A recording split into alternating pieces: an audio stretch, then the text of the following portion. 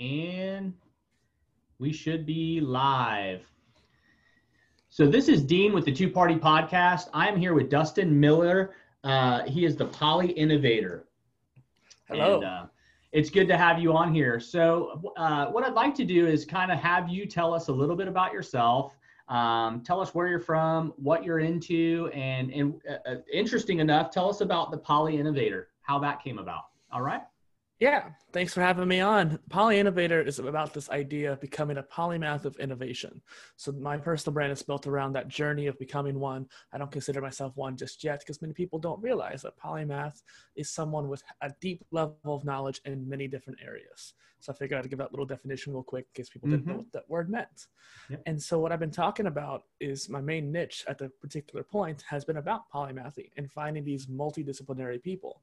So we were talking before we started recording how we've both been doing a ton of interviews back to back. And never ends. Yeah, never ends. And I have one tomorrow, I had one yesterday. It's going to be great. Yeah. But a lot of people I'm interviewing are people who are multidisciplinary. So people who have various different skills. So the one yesterday was a neuroscientist, musician, piano technician, and much more. And the fact that there's a divergent skill set, I want to exemplify all those traits. Right. Not just focus on one thing. Okay. And where are you from? Missouri. So I'm not too far away from you, I don't think. I was going to say I'm in Tulsa, Oklahoma, not too far at all. So you bring up like people with different talents and stuff. I mean, I guess I'm in that category. I have done everything from fire ranger, fire and safety. I am now a general contractor in construction. I have a computer degree in engineering. Man, I could just go on and on. My resume is crazy. Now I podcast, now I host, I produce. I do business promotion and event coordinating. So I guess I kind of fall in that loop. Yeah. It's interesting too, because a lot of the guests I've had have been podcast hosts. And it's one of those things too, where a lot of shows focus on one thing. I've had issues where I've been a guest on a show and they wanted to focus on just one area of my life. But the problem is I like to share all of the details about my life. And so I wanted to give people an opportunity to do so the same. What are some career paths you've been on? What are some things you've experienced? Yeah, good question. So Dean here, I've been doing swim instructing for nearly a decade. I've been teaching water aerobics and water boot camp, and around that same time span, I was a lifeguard and pool manager, barista, escape room coordinator, as well as now in recent years, personal trainer. And then on top of that, just various other jobs as well. And now obviously content creator, but I've been doing that since 2011 or so. That's pretty cool. I used to lifeguard and I used to swim. I was on the swim team out in Oregon and Eugene and Springfield when I grew up out there. That was one of my passions. I always, even today, I love swimming. We go down and visit the beach. I jump right in the ocean. Don't even care. Sharks eat me. I don't care. I just go and I just swim until I can't swim no more. So you've had a lot of background in, you said you teach, education, business. What are some goals business wise, or basically in general, as a PolyInnovator, where are you able to take all of these things that you've picked up in your careers? What is the vision? Where are you trying to go with it all? And another good question there. So I try to focus it on focus. What can I focus on right now in the micro, but also think about it in the macro? So one of my micro episodes is actually about macro and micro focus, where I try to talk about that and exemplify the fact that you have to know where you're going in the big picture, but you also have to do the daily goals, daily tasks to get you there. And so in the big picture, I envision these phases for PolyInnovator.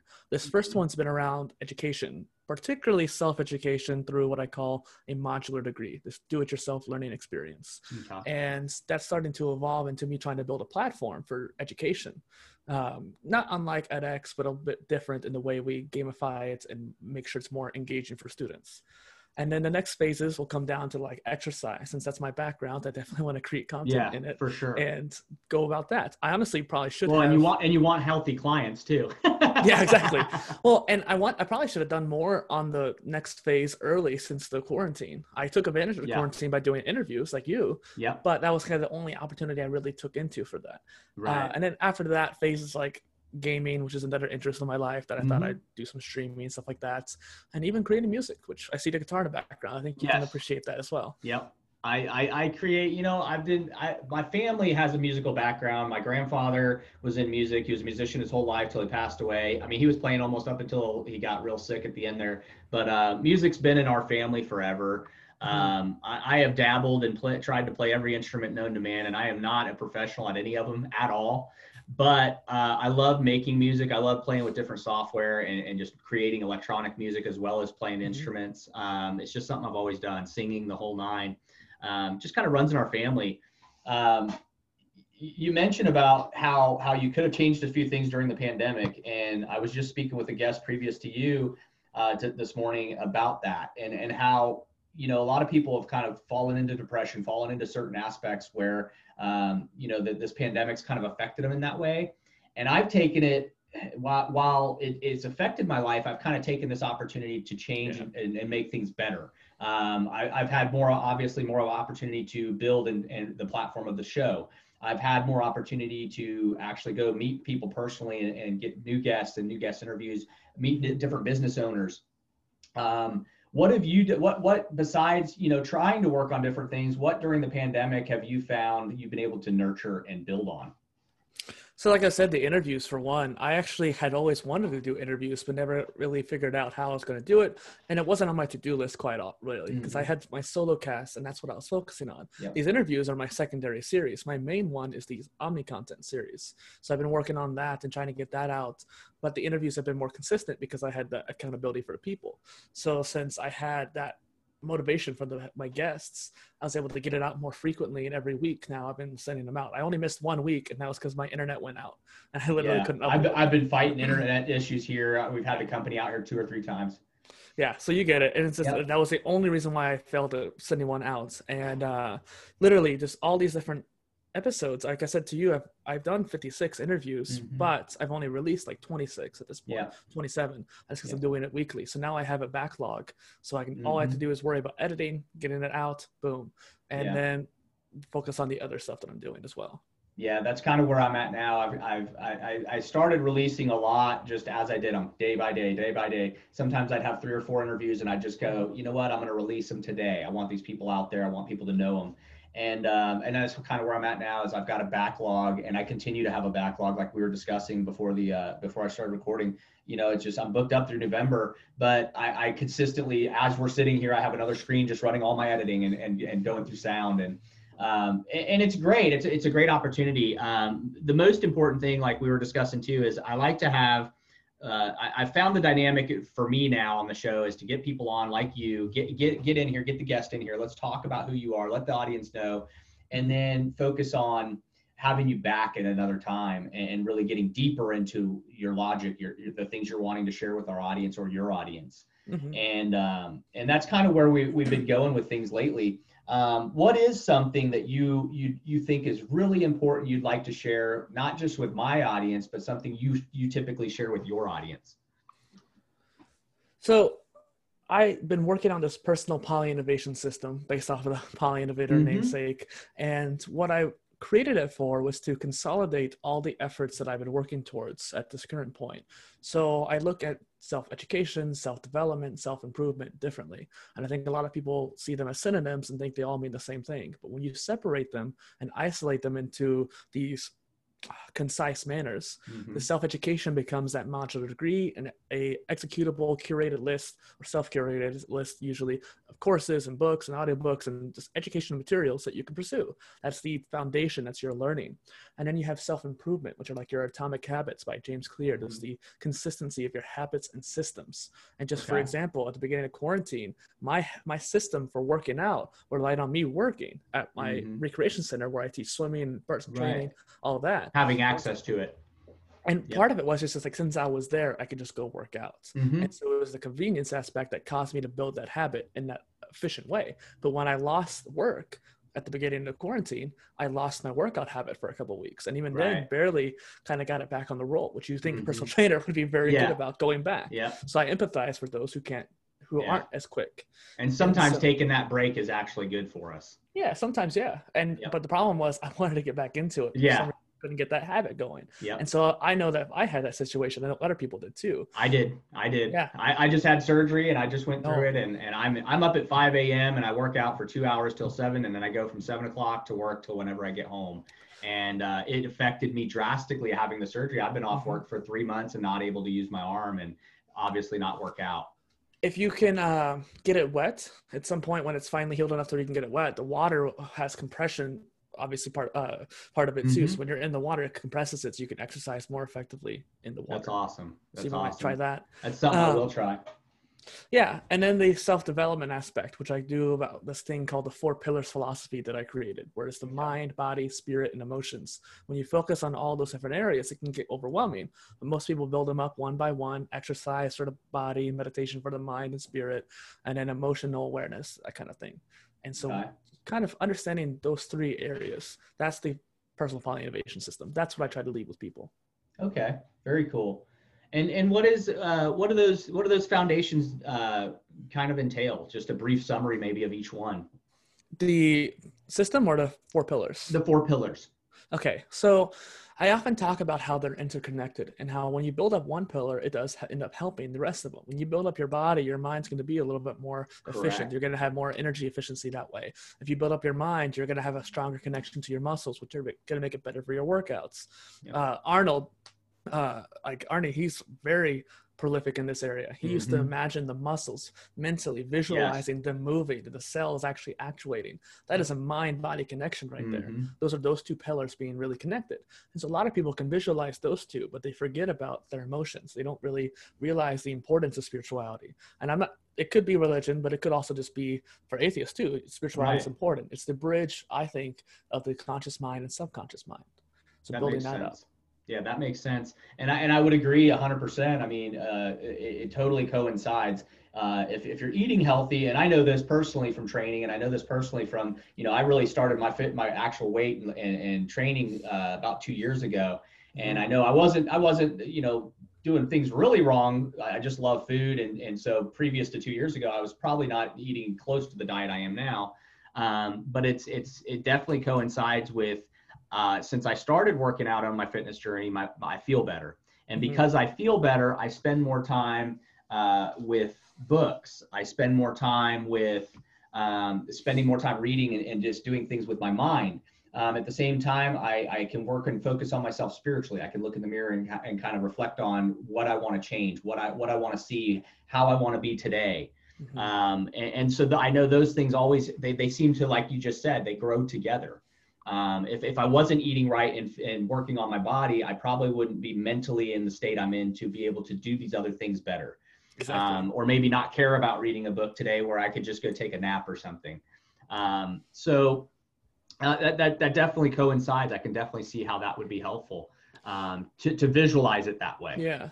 Well, and I also kind of like to think of it as a spiral. So what you said there, when one goes up, they all go up. It's kind of like an upward spiral. Problem is when one goes down, the other ones could go down too. So it's almost like a diamond in a way where part of it goes up, part of it goes down. You want to make sure that you don't go down too far and build yourself back up.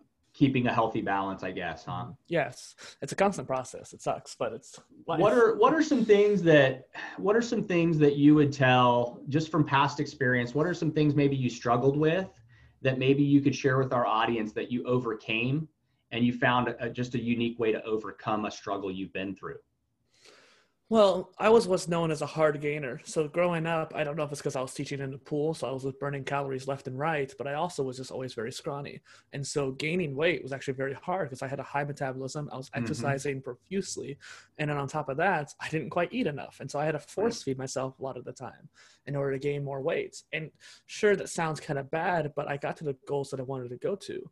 I got from 150 now to now I'm 180, and mostly muscle. Granted, quarantine changed my diet a little bit. I'm sitting at 205 right now, and I can't. I've tried to get back down, and I can't. I'm just stuck at 200, 205. But it was funny because like whenever I would raise up my arms, people would see very skinny and they wouldn't see the muscles. But over time, they would start to see like, hey, you actually have it there. Throughout that whole time, if I flexed, sure, you could see the muscle. People would be like, whoa, okay. But now that people can see it more, that aesthetics makes me feel better. It gives me more confidence. And then more importantly, I can do more things. I can do monkey bars if I need to. I can climb out of a cage if I had to or something like that. Right. Yeah, it's and I growing up, I was always skinny. I was always a real scrawny kid myself. And it wasn't until, I met my wife, and then she introduced me to Brahms ice cream.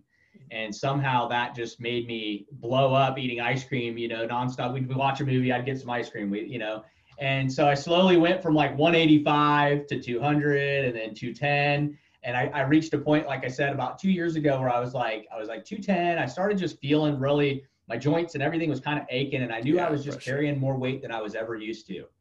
And I was like, it's either if I keep going down this road, I end up 230, 250. And then you end up one of these guys that's like so big and you're wondering how you got to this point. So I was like, enough's enough.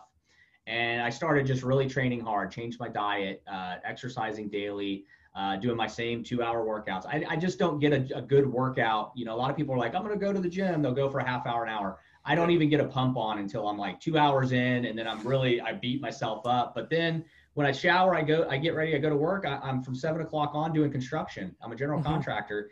And one day I could be swinging a sledgehammer or just demoing something, or the next day it could be something simple. But I find even with the 2 hour wearing my body out, working each muscle group throughout the week, and then still going to work for 8-12 hours a day, I feel better. It makes me feel better after working those muscle groups, going to work, and even if I have to work them again at work.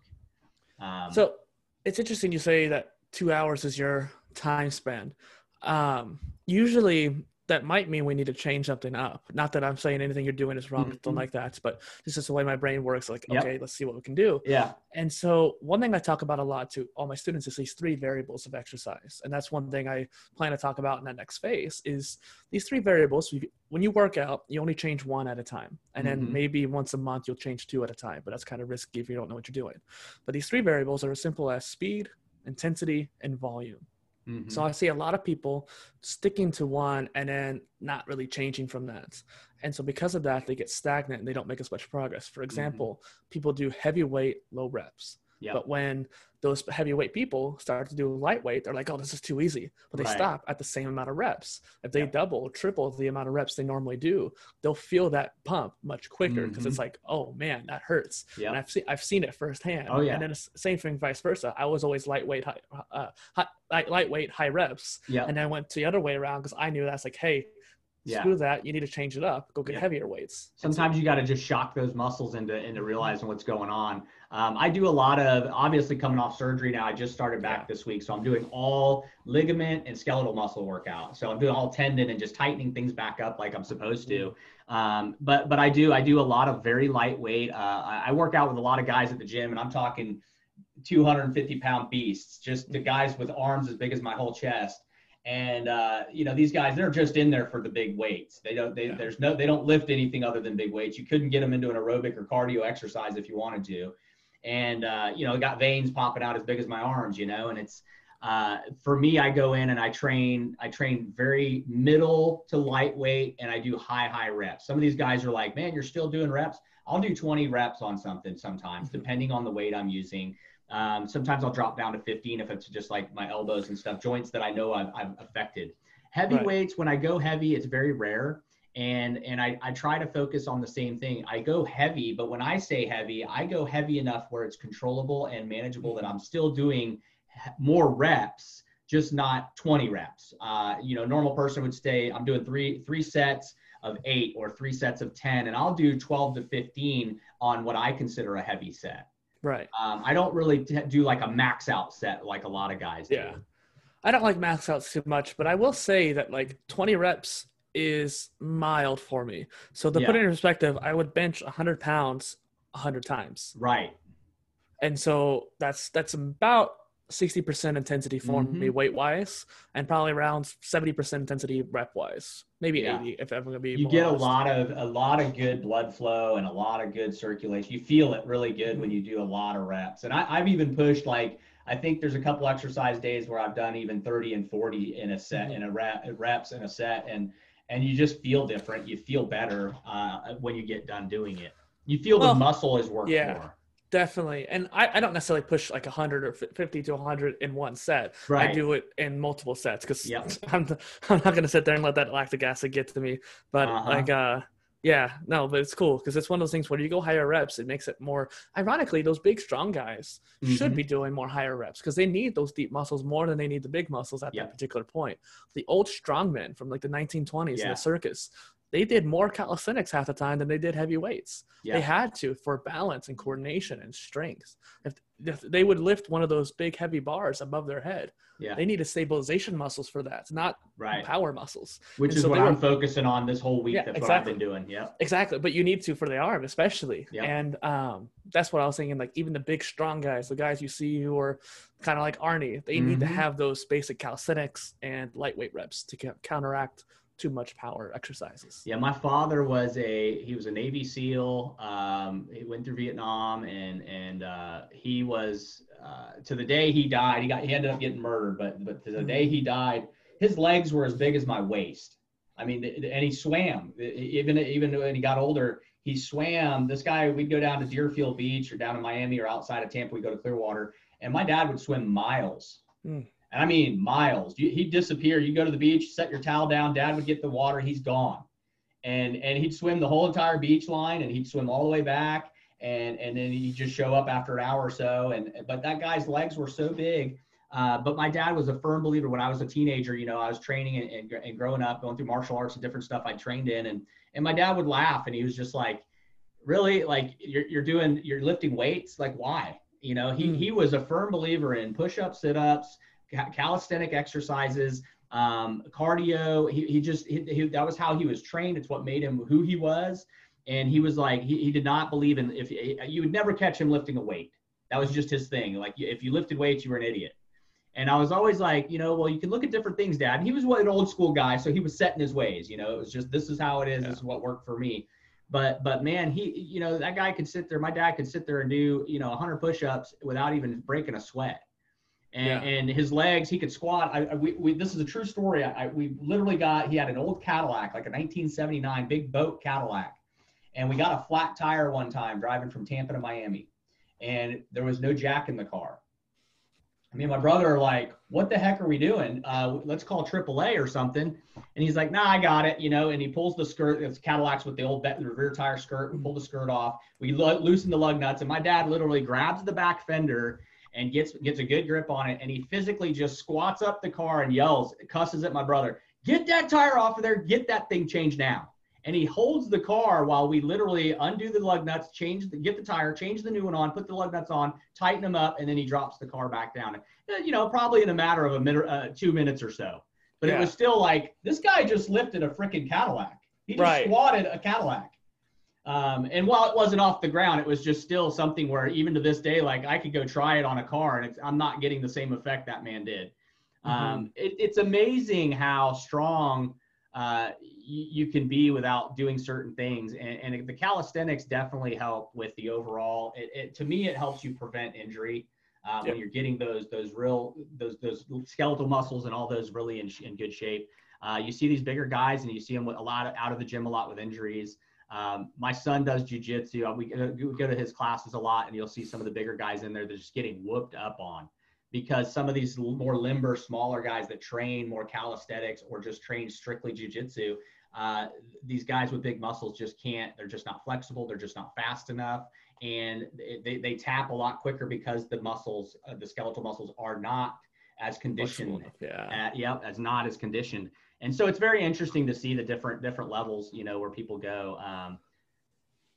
Well, and it's interesting too that you can build big muscles with calisthenics if you do it a certain ways too. Yeah, and I've seen tons of guys that straight out of the military, and that's all they do. They do the military workouts that they've done the whole time they were in the military and service, and they get out and they keep doing it, and they're just in the best shape. You look at them and you're like, man, I wonder what that guy benches, and the guy's like, I don't even lift weights. Like I do my pull-ups, I do my push-ups, I run, I do jumping jacks and stuff, and it's amazing. Fitness has become a real journey. And I boxed for many years. I boxed for about 8 years solid. I was always a fighter growing up. I was that kid. If you told me I couldn't do it, I'd do it. So I always put myself through. I raced, I have crashed cars, motorcycles. But I never really took fitness serious until like 2 years ago, where I was like, okay, now I'm getting older. I need to look at what I'm eating, what I'm taking in. I also need to look at what I can do to change. The aging doesn't stop. So it's like, at this point, I'm 44 years old. What do I want to do? Do I want to just be heavy, obese and just kind of dying? Or do I want to actually die with some dignity and be in shape at the same time? So I kind of jumped on that journey about 2 years ago and took it a lot more serious. That's good. I train a lot of clients who are in their 60s, 70s, and 80s, and they Mm-hmm. didn't take it as seriously. And one thing I've learned from watching all these people over the years at my work is that my opinion is you should change your workout dramatically every 10 years. And that's kind of Right. taking it conservatively, maybe even 5 years, where Yep. if you're doing a ton of weights for 5 years, great. Then do jujitsu after that, do Yeah. swimming, Change it do up. water aerobics, do Zumba. Doesn't matter. Mm-hmm. Yoga be Yep. really good. I think, I don't know if my next phase of exercise is going to be this or not, maybe down the line, but I do think I need to do yoga, like Right. seriously do yoga, because I need to get more flexible. I need more flexibility and relaxation in my muscles. Yeah. I don't relax. I took a Tai Chi class, and uh, it was an amazing teacher, but I felt my whole body just sink in and Yeah. relax. And it's because I'm always constantly tense.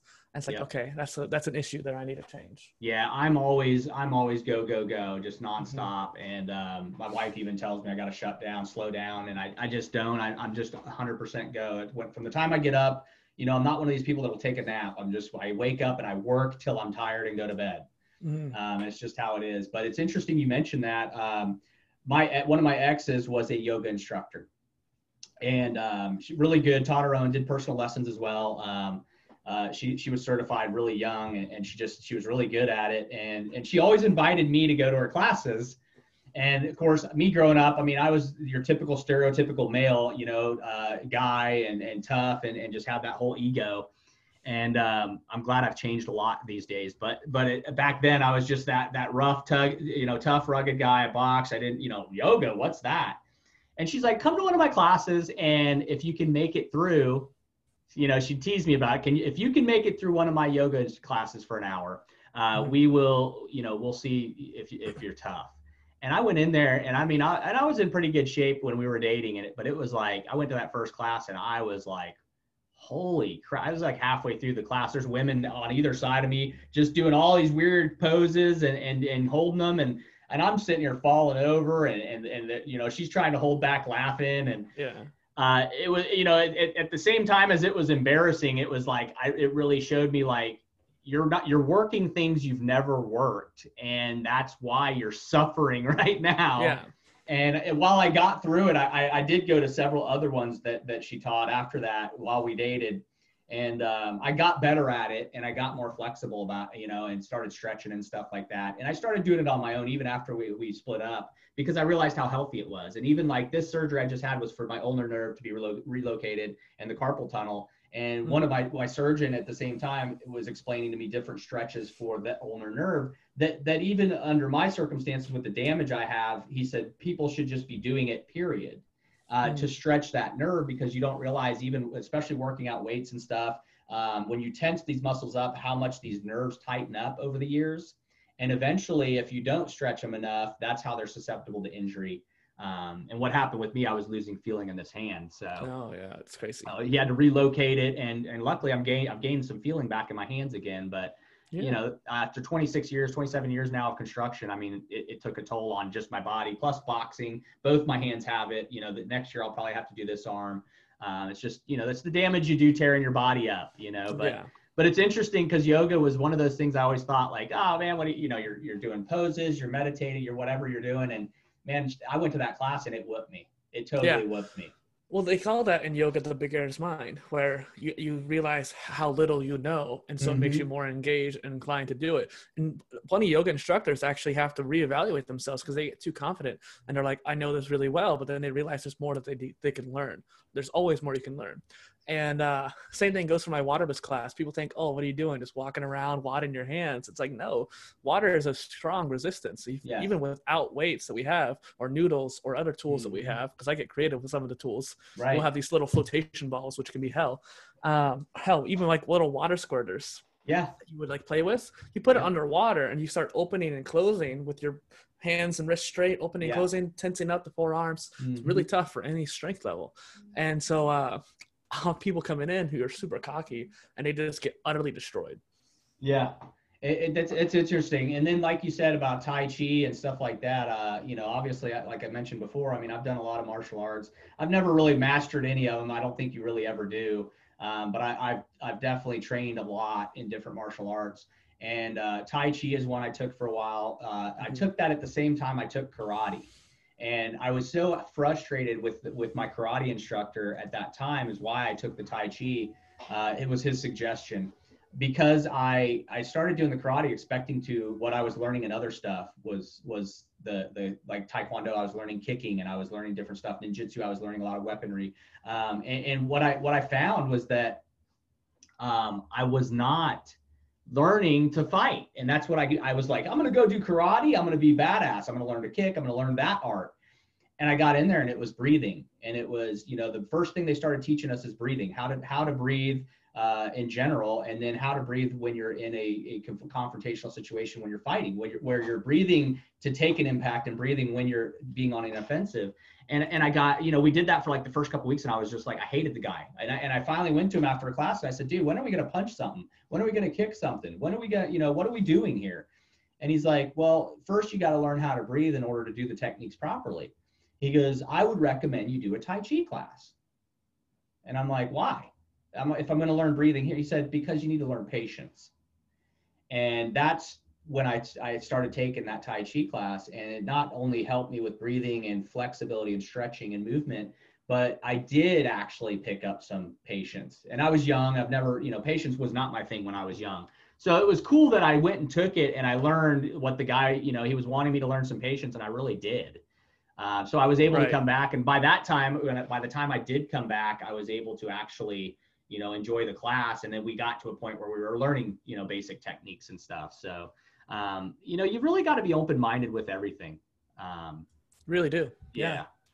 Well, and breathing is important for most things too. Even for my water bus class, or I call it aqua strength, I focus more on strength training. I do a lot of breathing, and we do balance, for example. And if you don't control your breathing, it's going to make you fall over. Yep. And there's plenty of times where I'm falling over because I'm either low on calories or low on sugar, and I'm just getting kind of like lightheaded, and I have to breathe to keep myself up. Yeah. Sorry if the alarm's going off there. Oh, you're fine. You're fine. Okay. So essentially speaking too, I also work on marketing as well, omnichannel marketing. That's where my main series is. Okay. I was thinking about that because I was looking up your podcast, and I was like, okay, cool. Let's check out his stuff. And it was kind of hard to find some things. I was like, okay, where's his website? Which one is it? Like the coordination of your brand. I was like, how do I understand it? And so it's just one of those things that always interests me that way. Yeah. And that's the thing with Two Party Podcast is, I started off it started as a hobby, and I really was more like, I'm not trying to market this as anything more than just my hobby, just reaching out to a few people. I've got, several hundred friends down in Florida that I grew up with, several hundred friends out in Oregon and Washington, California. And I've got some friends overseas. And I was like, that's really my focus here, is just I want to be personal with them. Whereas it's easier for me to do a podcast type show to talk to them versus me having to call each one of them all the time. And that way I'm able to present myself in the conversation with them overall and talk about topics we enjoy. And so it all started off that way. And then people were like, the more I started reading into podcasts, and, people pick a focus, they pick a topic. Okay, this is what my show's about. And I said, I don't want that, because that's not who I am. I'm not a solid topic focused type person. I'll discuss anything with anybody from any culture, from any background. If I haven't lived it or experienced it, it's just one of those things that, I have some knowledge of it. So when I started doing it, I was like, I started doing news breakdowns. I started doing a little bit of politics, which I get involved with. Being older, I work the election board. So up here, I'm an inspector. So I kind of like, that's part of my life anyhow. So I was like, I'll get into some of that stuff too.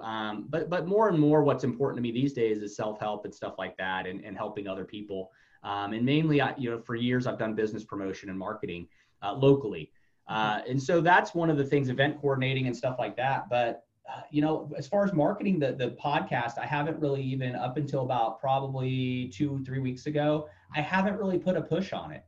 I posted on my personal page. I did a screenshot and posted on my personal page about one of the videos I did reached 36,000 people. And I thought that was like, dude, whoa, like I'm looking at all my other ones and I'm like, we got 18 here, 19, 20, 30. Right. This one had 36,000 views. And I'm like, and that's just like on our Facebook page. And I'm going, how in the heck did I do 36,000 views? And that's when I was like, I better start marketing this.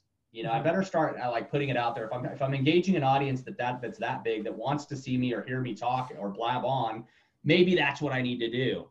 And so I started about 2 weeks ago, really kind of marketing. And it's not my, while I do event coordination and stuff like that, marketing is not my forte. I've never really been big on the internet marketing and the tech stuff. I have a computer engineer's degree, but it's mainly focuses on. That's different though. Yeah. Correct. Totally different. I can build you a computer top to bottom. I can strip it, break it down. I can fix anything you want to hand me electronically, but that doesn't help me market something online. And with all my businesses I've built from the ground up, I've kind of had help with that. I usually hire somebody out to do that. Well, I built my computer that I'm using right now too. There you It's go. interesting that you mentioned how you didn't want to niche down. Everyone always says you got to niche down, pick one thing, pick one thing. And I disagree with that too, because part of that comes down to the polymath. Like my niche technically is polymathy. And that's because I settled to have that niche so people could be like, okay, fine, he's about polymathy. Problem is polymathy means multidisciplinary. Right. And so my sub niches can be as varied as I want it to be. And I think that's kind of my caveat, my excuse that I can use for it. And so that for you too, you want to have that kind of divergent topic list, and that's good. Yeah, and the other thing is I enjoy good talk. I enjoy good discussion, and I like engaging and building relationships with other people. So that's why I didn't want to limit myself. I want to be able to have somebody, like you on here that's got the intelligence and the savvy in your fields and in business and technology and all the things you do. But I also want to have even somebody who maybe is just a guy I meet at the fast food joint, who I want to say, hey, I have a podcast show. You want to be on it? And him just come on and tell his story. And he may not have a talent. His talent may just be, he goes to work 9 to 5. But that's why I wanted it like that. And I also did the dynamic of the show really mainly to be unfiltered. So I don't want somebody to come on and be like, I've got to watch my language, or I've got to watch this, or I want them to be able to come on and be themselves. Because I like my audience to hear how people are personally. It'd be great to have more celebrities on, but I don't want a celebrity on with his publicist to tell him this is what it is and hand me 5 questions and say, this is what we're going to do. Right. I don't like that either. Yeah. So I like the dynamic of just being unfiltered. I mostly, if you look at a lot of my stuff, I do very minimal editing. So in other words, I don't mind my audience knowing my bloopers. I don't mind them hearing, 1, 2, 3 take. I don't, all this stuff where people edit out, throw in an intro, throw out the outro. Those are things I'm not, I could spend more time having the relationship and the conversation versus focusing on me spending another hour editing stuff like I do anyhow, on other things other projects I have. So that's where I wanted to go with the show, and then that gives you the guest, and it gives the audience the platform to not just hear good content, but actually get to know the guest. They can see who the guest is on a personal level versus just a staged or scripted. Are you uploading the video too, or just the audio? I just started doing video on, I've had the YouTube page. I don't really mess with it. I did some test videos. If you go and look at it, you'll see there's all kinds of, I got my Baja Bug project on there and some of my business stuff for my time warp delivery business. Yeah, so I threw some content just playing with the, just basically the metadata and just trying to figure out ways to market the video on there. And then just recently I started uploading video to it of all the interviews. And I'm not editing really anything. I'm literally taking a Zoom meeting and I'm putting it on there and then just describing it, giving their links, giving their descriptions, linking everybody to them on the YouTube. So, obviously in the infant mode of it, hopefully in the future I could get it built up a little better. But really, but in the beginning the YouTube wasn't the target. In the beginning, it's always been the audio. Because at the end of the day, there's not a lot, the people that have time to sit and watch the video are not the people that probably I want to get numbers up in audience. If I want to get a bunch of people listening, they're going to hear it on audio more than they're going to come sit at a computer all day. But the problem is discovery. So people who want to hear it through audio will probably find you more through video. So like Lewis Howes is a famous podcaster. He grew his podcast listening because of his YouTube channel. Right. That was the biggest thing. So people, when he started doing that, people are like, why are you doing these videos? You should focus just purely on the audio and you're wasting your time, wasting your focus. But it was because of his YouTube channel that he grew like 60% more of an audience. It was crazy. Yeah. And I was just reading about that. It's funny. The book I was reading, and I was just reading about that. That the video is what's going to market the best. People nowadays want to see video before anything, and they're more likely to share video. And I was like, well, that's interesting because I haven't really focused on that. And so that's why, like the past couple of weeks, I've kind of been starting to upload a little more. Yeah. And learning the metadata. Back when I was younger and I was going through doing websites in like say the early 2000s and 90, end of 99, that era. Everything was search tags. Everything was keywords and stuff. And now, keywords don't really mean a whole lot. They do, but they don't. Yeah. And so with your SEO and stuff, so it's kind of a learning curve for me trying to figure out how to get everything marketed. Like YouTube's a whole different format, and then getting things on Google is a whole different format than when it used to be, when you could literally, I could type in a perfect keyword and my website would be #1 every time. And then the next week somebody would beat mine, and then I would change my keyword and I'd be right on top again. And that's how it used to be. Whereas now you really got to play the game textual. right. Yeah. Yep. So before I guess we wrap up, because I think you said you had something after this too. Do you have any more questions for me? Really, I think let me get some information. Let the audience get some information on where they can find more information about you and about some of the things we just discussed. And let's go ahead and do that. Yeah. So for one, I do this Now Page concept, which is from Derek Sivers, an author, where he talks about what he's doing now this month. And I think it's a very fascinating thing. I just released a vlog and a new page update. You can find that update and everything else I do on my website, PolyInnovator.space, as well as I'm on pretty much every social platform at PolyInnovator. So you can always reach out to me on those. And yeah, that's about it. Perfect. And like I said, I'd like to get you on later, and we'll go deeper into some of the stuff that you do and some of the things you discuss on that website. For sure. So it's been good having you on here. Thanks for having me. Yeah. You have a great day.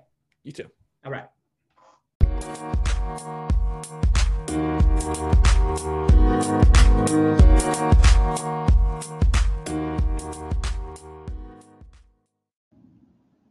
Hey guys, Dean with the Two Party Podcast. I just wanted to share one of the platforms we use for our podcast. It's called Anchor. It is a free platform. They have creation tools that allow you to record, edit your podcast right from your phone or your computer. Anchor will distribute your podcast on all the major platforms: Spotify, Apple, most all the platforms that you want to reach. You can reach through Anchor. So I encourage you guys to go check it out. Again, it's free and it's called Anchor. Have a great day.